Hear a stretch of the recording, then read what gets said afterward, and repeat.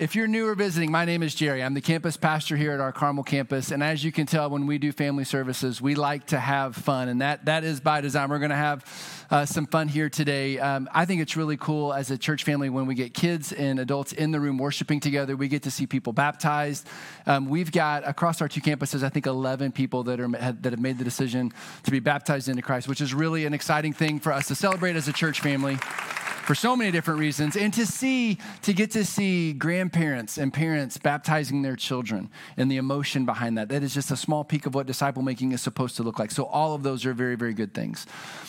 This summer, our next door neighbors did something really cool for their daughter's 7th birthday party. They hired a traveling petting zoo, okay? And they brought totes just like this. They had about 12 of these totes in their yard. And what they would do is one by one, they would open it up and they would pass around whatever animal it was. And it was a huge hit for kids and adults alike. And so the first animal that they pulled out was a rabbit, right? Everybody's seen a rabbit. It was really cute. And then there was a hedgehog, a prairie dog, a sugar glider, and an Arctic fox. If you've never seen an Arctic fox, really, really, really cool animal. But then they turned to the exotic animals, and this is where everybody got real excited. There was a legless lizard. You ever seen a legless lizard? It's like a snake with the face of a human, right? They are so gross. But then there was a tarantula, and my daughter, Kate, got to handle the tarantula on her head because why not? You know, if you're going to hold a tarantula, you want it crawling all over your body. So there were all these cool animals. There was a baby alligator that you didn't get to hold it, but you got to pet it. But there was one creature that stole the show. And before I tell you what it was, I want you to see my daughter and her friend in their face right before like the big reveal, like shock and awe. What could it possibly be? Well, it was this. It was a 13-foot Burmese python. It weighed about 200 pounds. It took 2 adults to get it out and 3 to put it back, okay? And here's the next picture. You can see everybody wanted to come and touch it and see it, right? Such a big hit. Now, it was such a big hit that I got permission this morning. I don't have a 13-foot Burmese python. I have a 4-footer, and I'm learning how to handle it. So if you promise not to make any quick movements or sounds, I would gladly get this thing out, and you can come and pet it afterwards, okay? But no sudden movements. You getting a little nervous, Ava? Okay, I'm nervous too, because I've only done this like 3 times. Okay, so are you ready? Oh. Okay, here we go. Ready? You're supposed to grab the head first, I think. So there it is. Look at that. Look at that, all right? Ava, it's okay. I'm nervous too. If you know anything about me, this is stretching it for me. I do not like snakes. I don't like anything about snakes. They have no value. I think they all deserve to be destroyed. In fact, look at the picture. You can see my head. I've got 2 rows of kids between me and that snake.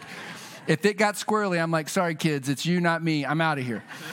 Now, we have been reading and studying through the book of Acts this year as a church family, and today we're wrapping it up. We're in Acts chapter 28, and along the way, we've been reading and studying through the Apostle Paul's life, and here's what we've seen. As Paul has gone and shared his faith in Jesus, he's planted churches, but everywhere he goes, this poor guy faced so much trouble as he just did what Jesus told him to do. He's been arrested, he's been beaten, he's been threatened, he's endured several court appearances. Last week, he survived a shipwreck at sea for 2 weeks, and now today in Acts chapter 28, we learn that he gets to add fighting off venomous snakes to his list of things he was willing to do for Jesus. So if you have a Bible, I want to invite you to turn to Acts chapter 28. There's Bibles under the seats. If you need one, that's our gift to you, but we'll have all the verses that you need up here on the screen.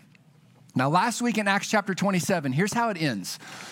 The Apostle Paul and 275 other men were trapped at sea for 14 days in brutal hurricane-like conditions. It was cold, it was wet, it was rainy, and the chapter ends with their boat. After 14 days, their boat struck a sandbar, and they had to swim or float a very far distance to shore. And Acts chapter 28, verse 1 picks up the rest of the story. Verse 1 says this: "Once safely on shore, we found out that we landed on an island called Malta." Now, Luke is the guy that is writing the book of Acts for us. He is one of Paul's traveling companions and helpers. And so he was in this. He's telling us what happened. And he tells us they landed on this little bitty island named Malta. And I want you to see how tiny Malta is, okay? Look at this map.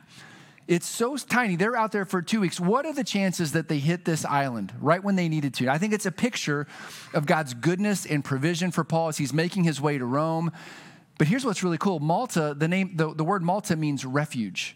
And they were going to end up spending about 3 months with the islanders on Malta as their refuge. But I want you to see what happens in verse 2. The islanders showed us unusual kindness. They built a fire and welcomed us all because it was raining and it was cold.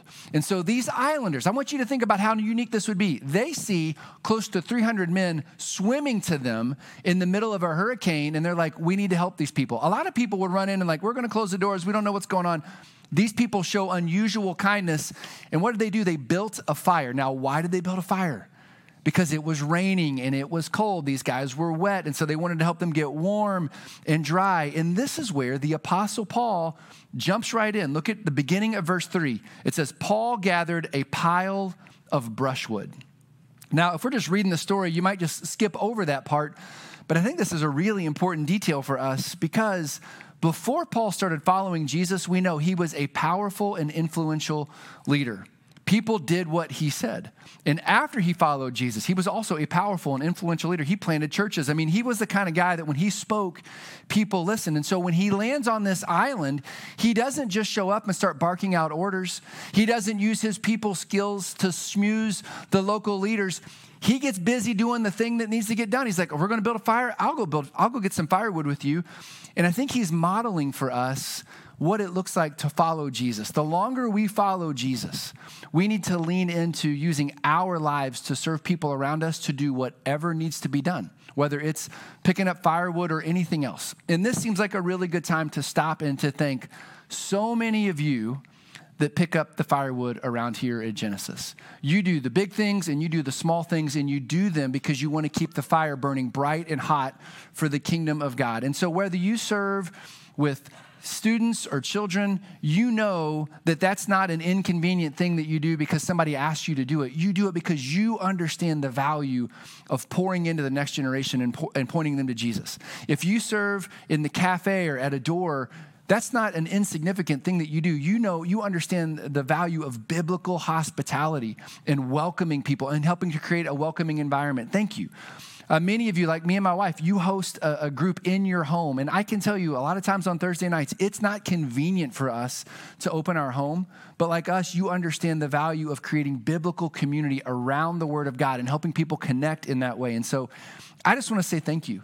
Whether you work on the tech team or you use your voice or you play an instrument, no matter what you do, whenever we do these things to build up the church, we are keeping the fire bright and hot here at Genesis so people can come and experience God.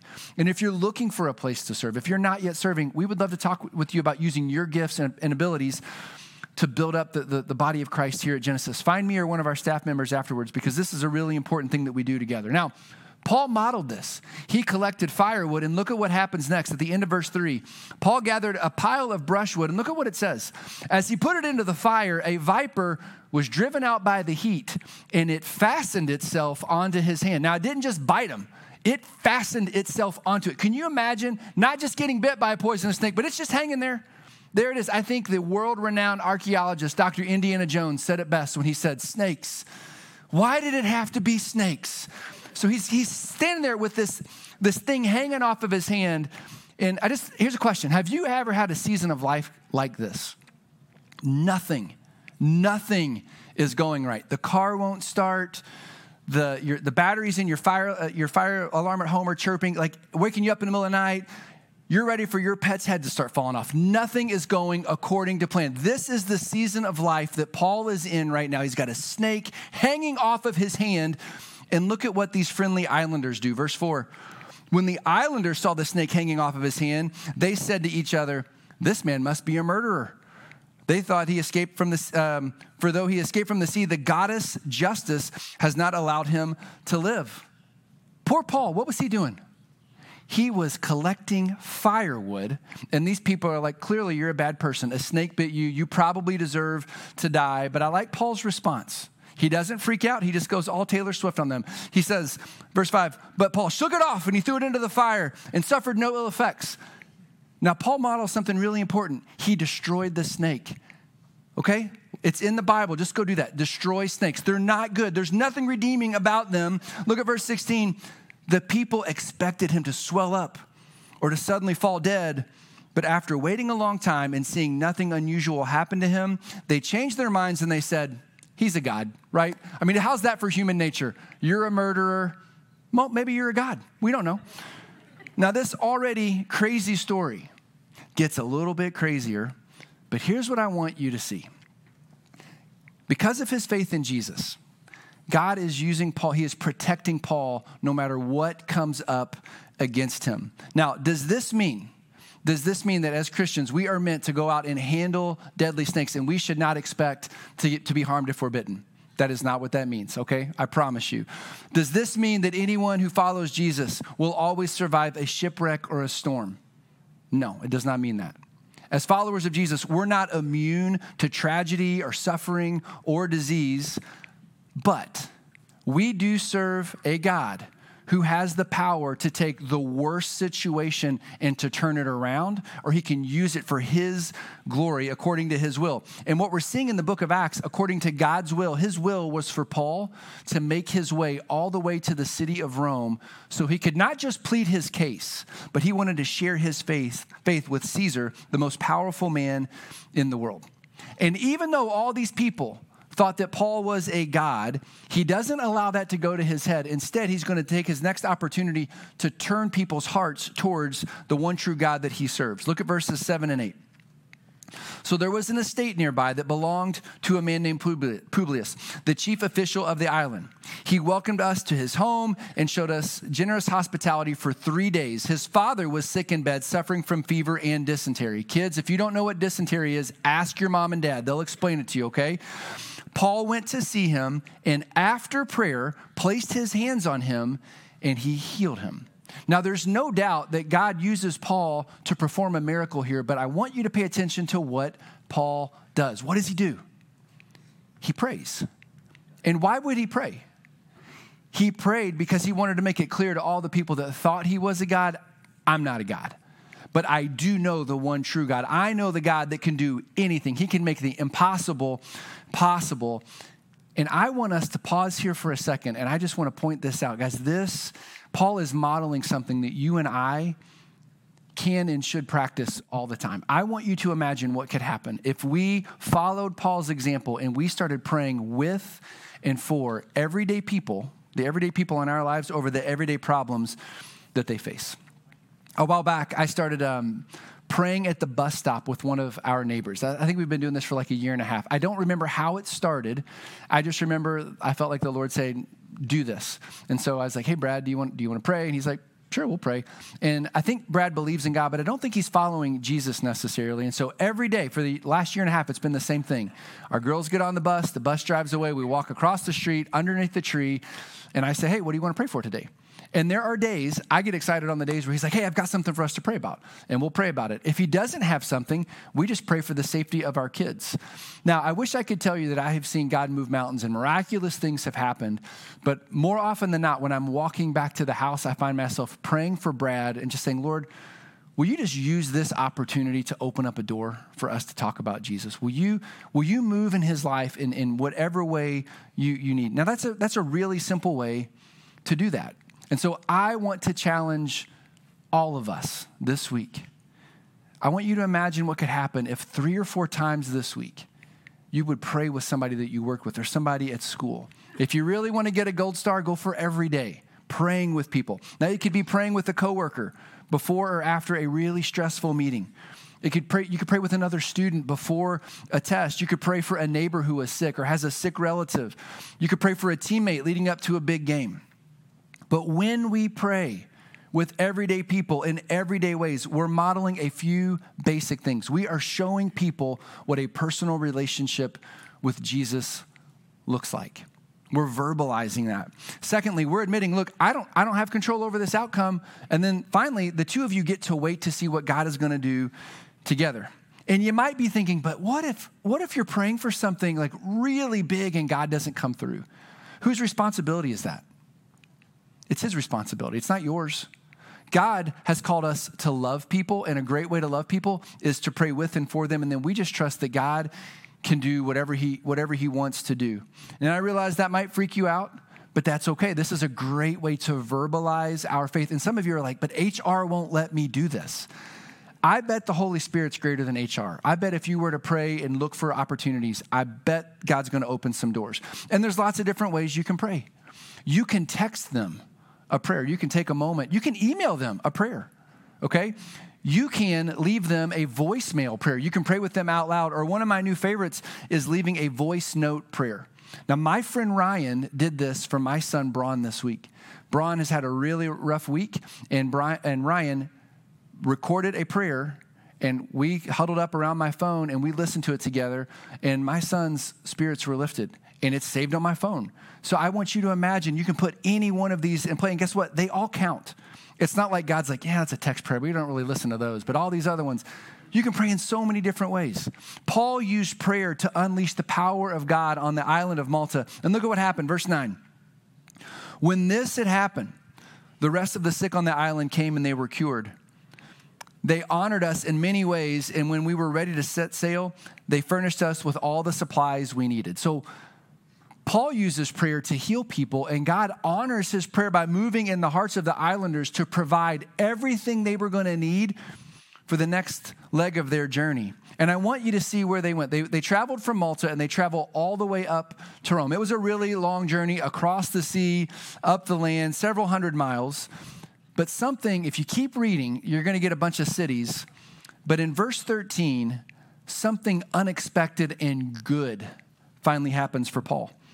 Look at the end of verse 13. On the following day, we reached Puteoli.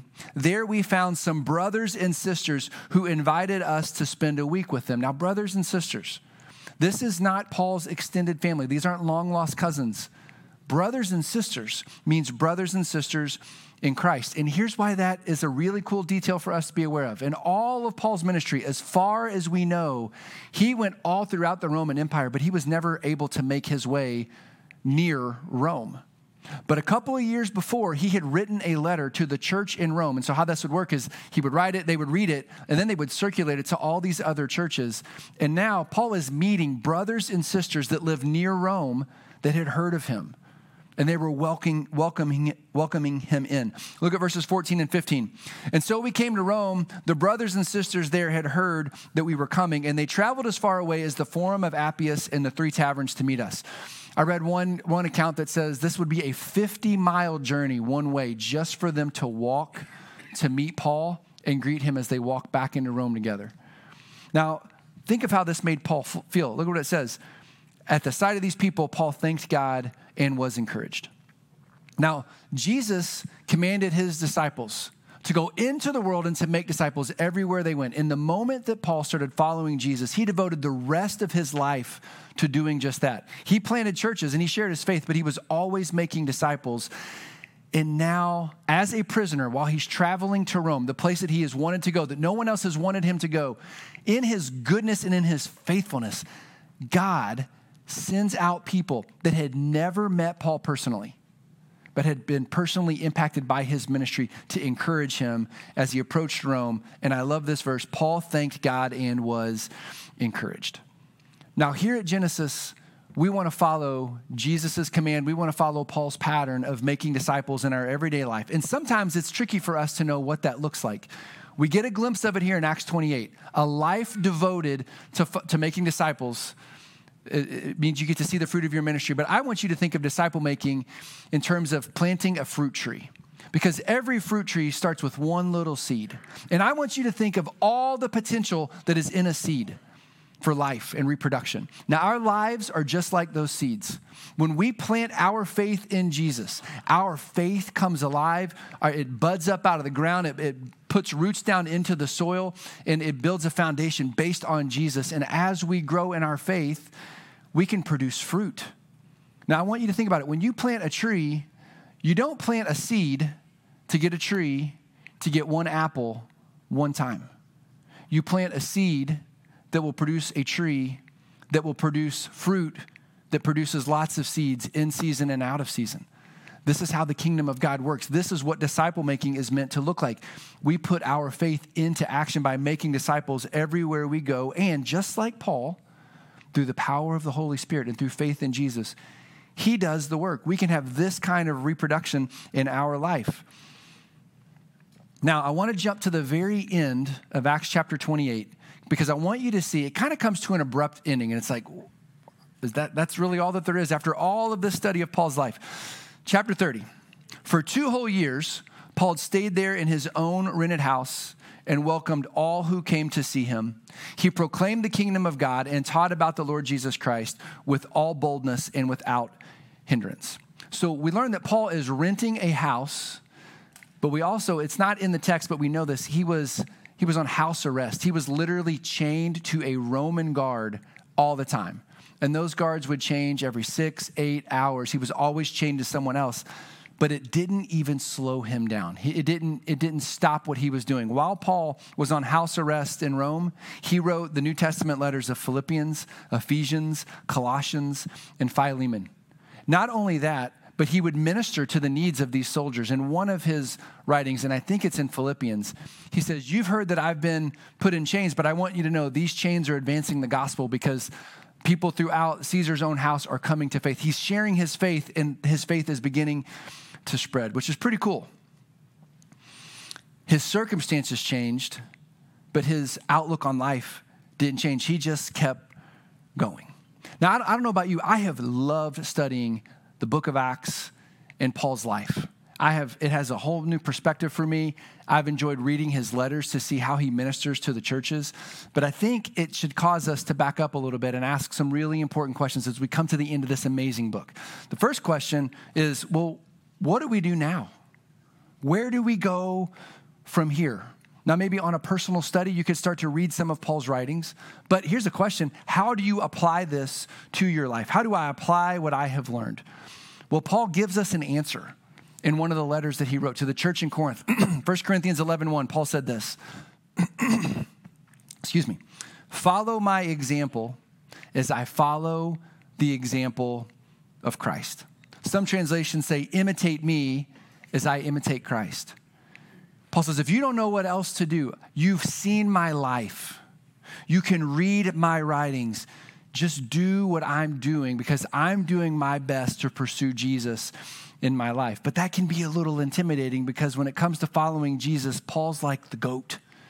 I mean, who is like Paul in living this out? My wife shared this meme with me, and I think it kind of sums it up, right? Imitate me as I imitate Christ. And Jesus is like Spider-Man. He does no wrong. And then you've got Miles Morales, who is trying his best just to look like Spider-Man, to convince himself he can be Spider-Man. And then there's us with some kind of bag over our head. We're like, I don't even know. What am I doing here? How do I do this, right? Now, it might feel like this, but that's not the way it works.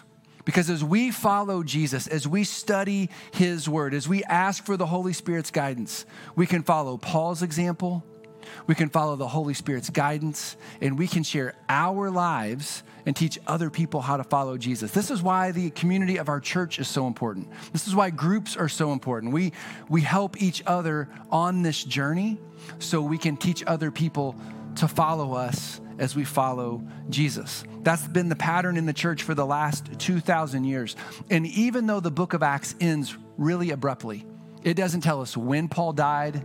It doesn't tell us much of what happens next. Here's why I think that matters. The book of Acts isn't about Paul. Paul just plays a small part in it. The book of Acts is what the Holy Spirit is and has and continues to do through normal believers like me and you as we live out our faith in Jesus regularly. And so as we end, I want to take a moment and I want to give you a moment to pray where you are. And I want you to ask God, would you show me what my role is in living out the book of Acts right now? Who are the people that you want to use me to reach? Or maybe you're not following him right now. And your question is going to be, how do I begin? The answer will be surrender to Jesus. Begin following Jesus. But I want to give you a moment, 2 or 3 minutes in your seats to pray. And if you don't know what else to pray, you can pray the everyday prayer. We introduced this back in January. Really simple prayer. Father in heaven, thank you for saving me. I want you to do for others what you've done for me. Use me today to help. And then you fill in the blank. Help them to know you. So I'm going to give you a moment. You can bow your head. You can close your eyes. You can pray out loud if you want to. But take a moment and pray and ask him how he wants you to continue to live out the book of Acts in your life right now.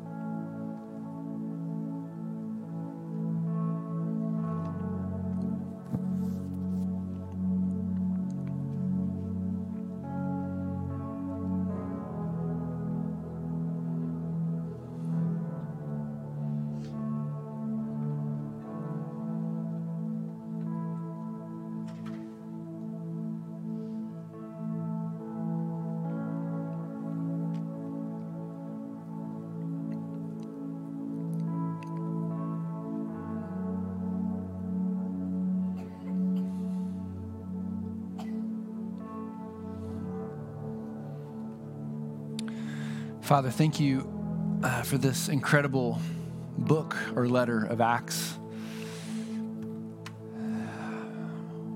Thank you for the way that we get to see Jesus' promise of the Holy Spirit fulfilled.